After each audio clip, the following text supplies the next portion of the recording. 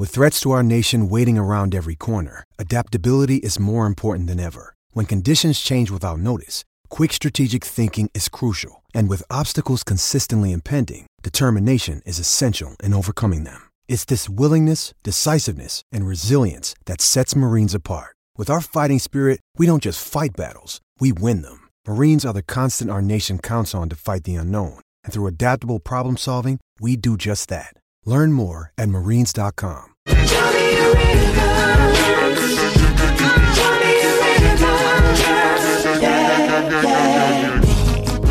They say there's something's up there. It is 10:02 on this side of the Tasman here on SENZ, and really pleased to welcome in a fellow that does some absolutely magnificent work in a corresponding show in Australia. That, of course, is the legendary Gerard Whateley, who has a wonderful pedigree in calling all sorts of sports, AFL incredibly well, and also, in fact, you'll see him on the AFL shows, on the magazine shows coming in on New Zealand telecasts over here, and of course certainly part of SEN's cricket commentary team, the main man, in fact.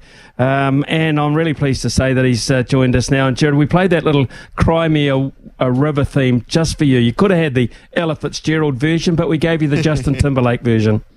Smithy, thank you. Yeah, these have been fractious times between Australia and England, as they always are in the Ashes.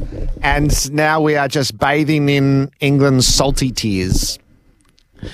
Bathing and loving it. I watched the whole of your equivalent to my sermon, and I thought that's absolutely brilliant. I've got to say, mate. Hey, it's been a fascinating series, though, hasn't it? Hasn't it just produced everything we wanted it to?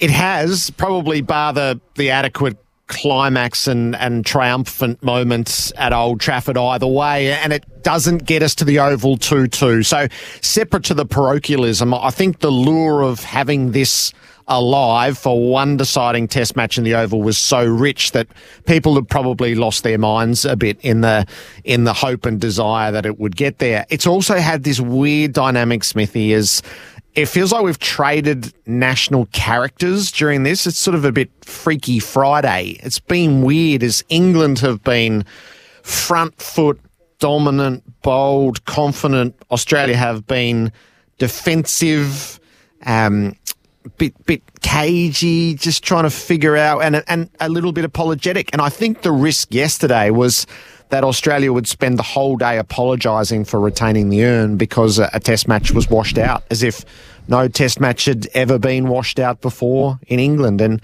maybe what I found most galling was the exact circumstances had transpired 10 years ago at Old Trafford. England were the beneficiaries of the washout, and they were unapologetic. They were triumphal in rejoicing in England's dismal weather that came to their aid, and then it seemed like it was completely Australia's fault that the same opportunity had opened up for us. Gerard, what I've found quite intriguing in this series in particular, actually, and it just goes to show how much the Ashes means to Australian and England cricket fans, is the fact I don't think I've seen an Australian captain or an Australian performance subject to more scrutiny from the general public and former players in terms of tactics as I've seen in this series. And part of what's happened today, Smithy, is that Australia retained the Ashes and its captain is under fierce pressure. England's captain is being lionised, having failed to secure the urn. So that runs totally counter. I will say that the 2 days at Old Trafford, days 2 and 3, I can't remember an Australian team being roughed up like England's in my time following the game. They were a chastening couple of days of cricket, and it probably took us right to the heart of that. Why are fast bowlers very rarely captains? And Australia's only had one test match captained by a fast bowler prior to Pat Cummins, and some of that played out is when those long days present, when you completely lose control of the game and are getting brutalised by a batting lineup, and your own bowling is off, and then you have to worry about the whole circumstance of the game as well. It really was too much for Pat Cummins on those couple of days. Now, he doesn't own that singularly, and that point has been made in the aftermath by coach and by teammate and alike. But that's how it happened on the field in real time on the day. And so that there's the question around the long-term viability of that. Cummins is the best fast bowler in the world. If you saddle him with so much, can he not do it? And he ended up dropping a catch as well. So he just couldn't escape the fog. And you would have seen so many captains, you would have lived it, I'm sure, where the fog descends. But when you're the frontline bowler as well and you're bowling as poorly as you ever have, that confluence of events proved to be both overwhelming and it would have been disastrous had it not been for the rain. Gerard, you and I have both been around long enough to know when captains do come under pressure, and we've seen this, and I'm not just pinpointing Australia, but twice. I can remember it ending in resignation and tears from an Australian point of view. So it's not an easy job to have. It's a very, very tough job to have and to succeed at 100% of the time. He is also, though, part of a selection panel which, to my mind, may have erred in not playing a spinner for the first time in, 102, 103 tests. Okay, he's young, this boy, Todd Murphy, but you have to show the faith, I think. And that's been Australia's game plan. That's where he drifted so quickly from there.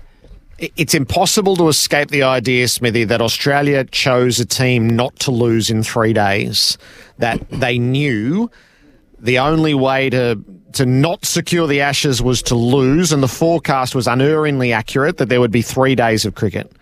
And England is the sort of team that can force a result in that time. So I think Australia cut its cloth for a really peculiar and particular circumstance, and it didn't actually suit the way that they played, but they didn't lose the game. So I fully expect Murphy to play at the Oval. I think there's going to be a lot of revisionism over this series, but the injury to Nathan Lyon at Lords strikes me as the moment. And Australia did, I think, a phenomenal job to win that test match at Lords without him. And they still needed maybe 16 wickets at that stage. So he's not nicknamed the GOAT without good cause, and he's left an enormous hole. Murphy is Australia's next frontline spinner, but he's not quite ready yet, particularly for the onslaught that England offers with their Bazball style. So he should play at the Oval. Australia needs to go back to a more balanced attack, play one all-rounder, play the spinner, and see who's fresh enough, who's fit enough in the quick brigade to play a test match so the trophy's decided, but everything else is on the line at the Oval. It's not just bragging rights. I do think it is superiority is on the line in this test match. So it's not oddly, it's not diminished by the fact that the trophy is not to be determined there. Hey, Gerard, I guess the other issue around Australians' team selection at the Oval will be one David Warner. Did he do enough with a couple of starts to get himself through the whole Ashes series? So I find this one hard, Smithy, because he wouldn't have been in my Ashes squad. I think Australia and Warner made a mistake in not retiring at the end of the home summer. He should have been chaired off at the SCG after his double century at the MCG as his valedictory innings, a man who'd given everything that he could. But having not done that, then Australia and Warner sort of have checkmated themselves. Warner's just done enough to be picked, but he's not giving them enough at the top of the order. So par feels like 32 to 36 is when did Australia have its opener just trying to knock the shine off the new ball? I do think there was a lot of crossing fingers and hoping, and it really hasn't worked. There's one test match where it's been an abject failure, and the rest it's been okay. But when was it ever about being okay with the openers? So I think Australia's got itself into a really tight spot with one of its greatest ever openers. There's no point dropping him for the last test now. That decision is a long way in the rearview mirror. But again, everyone's just going to hold their breath and cross their fingers that he just gets to mid-30s and it doesn't look embarrassing for everybody.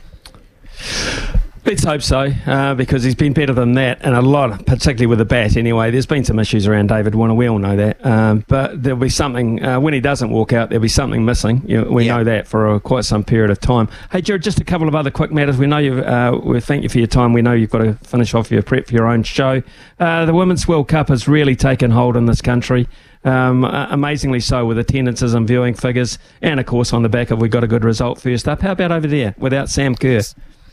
Same here, Smithy. So I can't describe to you the disappointment that swept the nation in the 90 minutes before the opener. It's felt like it's had the build-up of an Olympics, and all our energies channeled in one direction, and the signature piece of that for Australia is Sam Kerr. It's still wretchedly unclear how severe the calf injury is and whether she'll get to play a meaningful role in the tournament. But attendances, the excitement, the vibe, the knowing that this is part of history, what it represents not only to football but to women's sport. So did I see that we've just ticked past the 1.5 million tickets have been sold for the tournament?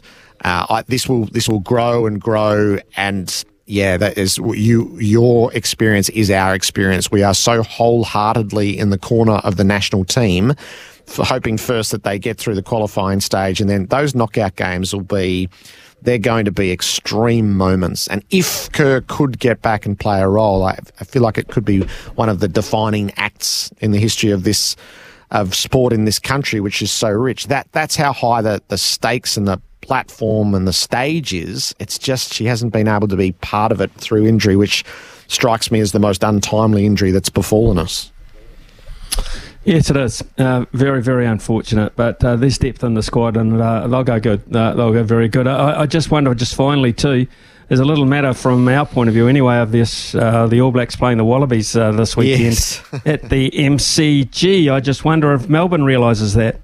Yeah, there's going to be 70+ thousand at the MCG.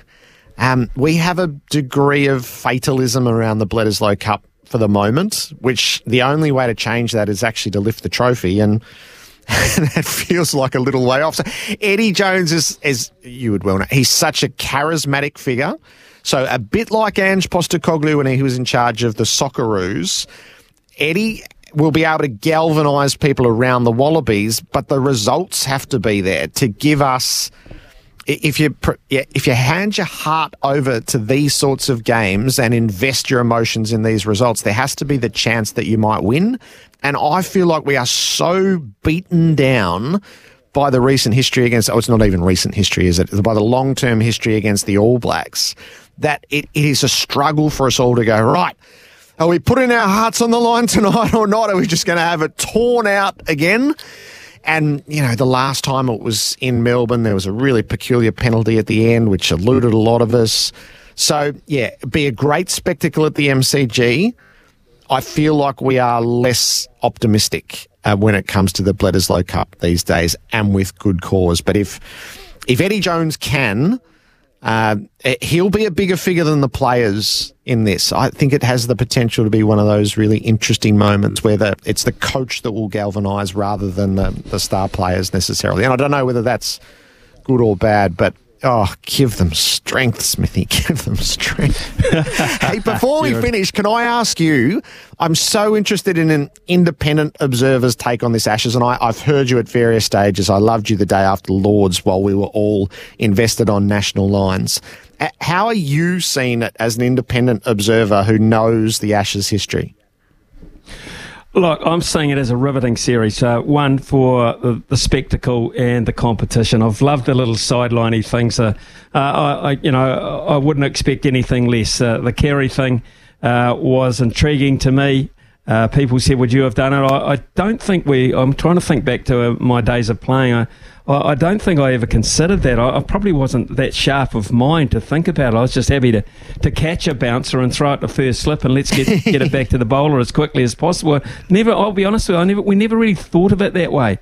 But that's the modern game, and the rules are the rules, and that's the way I took it. And it's just been one of many little contests I've really enjoyed. Of course, we're heavily invested in it, Gerard, because of Baz, because of Brendan McCullum. Yeah, he was the host on this breakfast host on this show when we first kicked off, and God knows the phone rings and all of a sudden he says to Hutchie, mate, I think I've got a better job than you've given me, so I've got to go and take it.